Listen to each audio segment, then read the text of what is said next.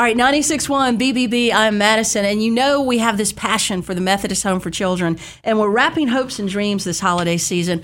Our goal to make sure that every kid that's at the Methodist Home, every young adult, has something to open on Christmas Day. I'm not going to rest until that happens, and we need your help to do that. So I thought it would help if you learn more about the Methodist Home. I could talk about it all day, but to talk to someone that's really directly involved with it, it'll mean more because it'll come across more. And Tamikca Stiles is with me today and was gracious enough to come in. How are you doing? I'm doing excellent. Now tell me about your role with Methodist Home and why it means something to you. Well, I'm the program manager of North Hills Transition Living Program. And so what that is basically an independent living program where we help youth, female girls that are ages 16 to 18 to be self-sufficient and to just learn those skills that they need to be self-sufficient in the community. And we always talk about with Methodist Home, people know that they have little kids and kids with special needs, but they forget that they have these young people too that are about to age out and be on their own, when a lot of them have been on their own except for Methodist Home to begin with. So this is something that's very necessary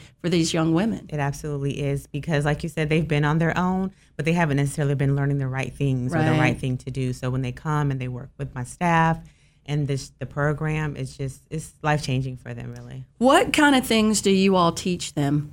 So we are a skill-based program, so we teach them even basic skills on how to accept no, how to accept feedback going into the work environment, and just how to cook, just basic skills, how to even hygiene, how to maintain that. And so just basic skills on how to, when they get in that real world, that they know how to handle themselves. I have been impressed with the people that I have talked to that have benefited from this program at how they're able to carry on a conversation. Things that a lot of kids that come from a loving home don't do because they're on a mind or on a video game all the time or texting. So they don't have that face-to-face interaction with people. But the guys, the girls that you work with seem to have that. It's like you guys are teaching them those skills as well. Absolutely. And it's skills that's needed. And like we do a lot of referring back to what we call the real world.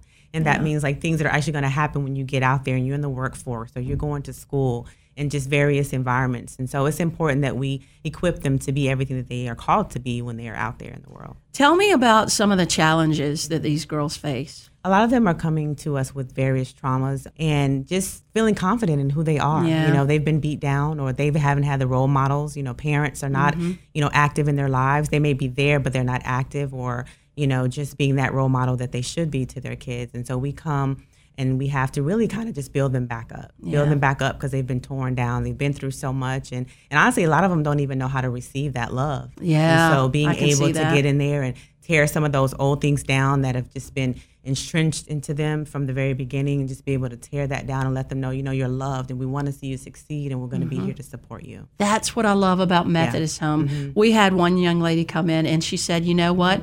They were all I had. Wow. And but I don't feel alone because they give me a mentor, and every step of the way, you've got somebody. She's like, I've got somebody that cares for me now. Yes, it's important, that even when our girls leave our program, we have an aftercare program, so we still just be with them for the next 6 months to make sure that they're doing what they need to do, and any support or help that they need, we're always there. But we have girls that we call our forever family because they always are with us. That's what she said. She said, I have a forever family now. That gives me goosebumps. Yes, but she's like, that's my forever family. Because I can't imagine. My kids are 15 and 13, and I just, it's like there, but for the grace of God go I, I can't imagine being in that situation when you're at that age, and when you're a teenager, you get your self-worth from everybody else anyway, and to be in a situation where somebody has basically said, you know what, this isn't working for me, so I'm going to just leave you somewhere else. That's a lot to overcome. Yes. I always say to the girls, you come and you have all these burdens. There's so much that's already on them. And so it's our job to kind of step in and just remove some of that. And just, and sometimes it's even just to let them be a kid for a minute. Even though we're teaching them the skills and we want them to be productive, but to still say, rest, relax, to know that, this is the time you can breathe, and to know that we're here to impart into your life. We're here to just put something into you that you didn't come here with, and I'm a firm believer that the girls that come to us, we have something that they need. And so, it's our job to find out what that is and to make sure that they get it. Tell me about one of your biggest success stories. I would say I had a girl come to us and just a real tough history, just with family and things like that. And, a lot of times when they come and they have all of this really tough history, you think, okay, those are going to be the hardest ones to work with. They have so much they're coming with, and they're coming up with walls up and everything's blocked, and they really don't want to.